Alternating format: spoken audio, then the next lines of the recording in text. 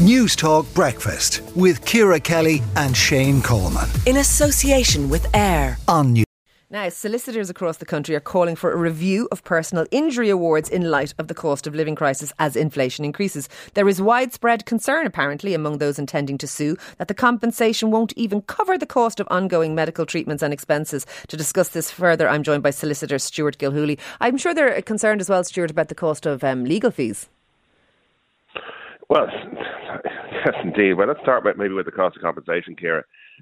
Back in March 2021, when the Judicial Council did up their guidelines, I think, as we all know, it was a very different economic landscape to the one we have now. So they very much slashed the level of awards back down by about 50 to 60% in a lot of cases. So it's meant that the awards at that point in March 2021 were particularly low, even given the economic conditions at that stage. But as we know, in the last 6 to 12 months, inflation has been rising at a very high level. And at the moment, I think it's clear that it's only going one way. And certainly for the foreseeable future, I think inflation will continue to rise. So there's a real concern, I think, out there that the relatively small awards that people are getting will not be able to cover their future medical expenses. I have to say, I've never heard the expression when applied to Irish compensation, the relatively small awards. I mean, mostly when we look at this, if we compare it to countries like the UK, for example, we have been multiples of those. And even with the new level of awards that has been brought in, where they've been reined in slightly, we're still bigger than most other countries.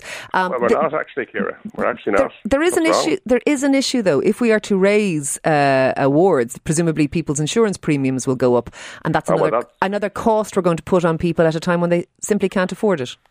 Well, you see, this is the narrative that's put out there by the insurance industry, which unfortunately everybody has fallen for. They've fallen for these lies that the level of damages is related to the level of insurance. But as we all know, insurance has not gone down, despite the fact that the awards have gone down by so much. So they're not, in fact, linked.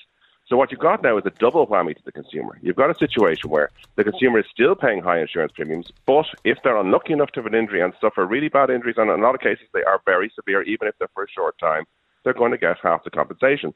And that compensation is now worth a lot less because the cost of living has gone up so much higher. So in real terms, their compensation is lower than it was in March 2021. But just to point out, payouts for Ireland, this is based on 2018 figures, 4.4 times the payouts in the UK. Not 4.4% higher, 4.4 times the payouts of the UK. To call them relatively small is... that's changed. But they've been reduced by somewhere between 50 and 70%. That would still put them at way ahead of other countries. And no, it's not. Insurance premiums have fallen to some extent, not as much as we would like. I completely agree with you. But there is a concern here that legal fees and compensation levels in this country are prohibitively high, and it's stymieing and it's stifling a system. That's absolutely not true. For a start, in the personal injuries world, where any case that's settled in the Personal Injury Assessment Board, the legal fees must come out of the compensation. So the tiny amount of compensation they're getting, any legal fees that are charged, which I can assure you are relatively small, must come out of the compensation. So that does not affect it in any way. Relatively small compared to where? To the compensation received. No, you're saying they're relatively small. I'm saying, are our legal fees, are you suggesting relatively small compared to other countries? Well, compared to the UK, absolutely, yes, definitely. The UK are much higher than us, and that's an established fact. The UK, particularly in this type of compensation, or this type of cases, are much higher than they are here. So, I mean, there's a lot of figures bandied about by people who have a vested interest in making sure that people get less compensation. They're not necessarily actually borne out by any reality. A lot of people would say that the legal profession have a vested interest in this. Oh, yes, and we do have a vested interest. We have a vested interest in ensuring, number one, that people get proper compensation. And that compensation... But you would also have a vested interest in terms of the industry, and people, you know this as well as I do, Stuart, that people refer to this whole situation that we have with payouts as a gravy train. They do, and again, it's a pejorative word, which again isn't based on a reality. If you actually look yourself, who is actually standing up for victims apart from solicitors? There's absolutely nobody who ever comes out to bat for them. We don't hear trade unions coming out for them. We don't have a victims association. We have nobody. The only person who ever comes onto the radio here and stands up for victims' rights is me, or other people in my profession. So if I don't do it, no one's going to do it. The insurance industry have an entire propaganda train. That's where the gravy train is. That's where the money's being made. They are making All right. Hundreds of millions every year, Ciara, on that. All right. Look, thank you very much for speaking to us this morning.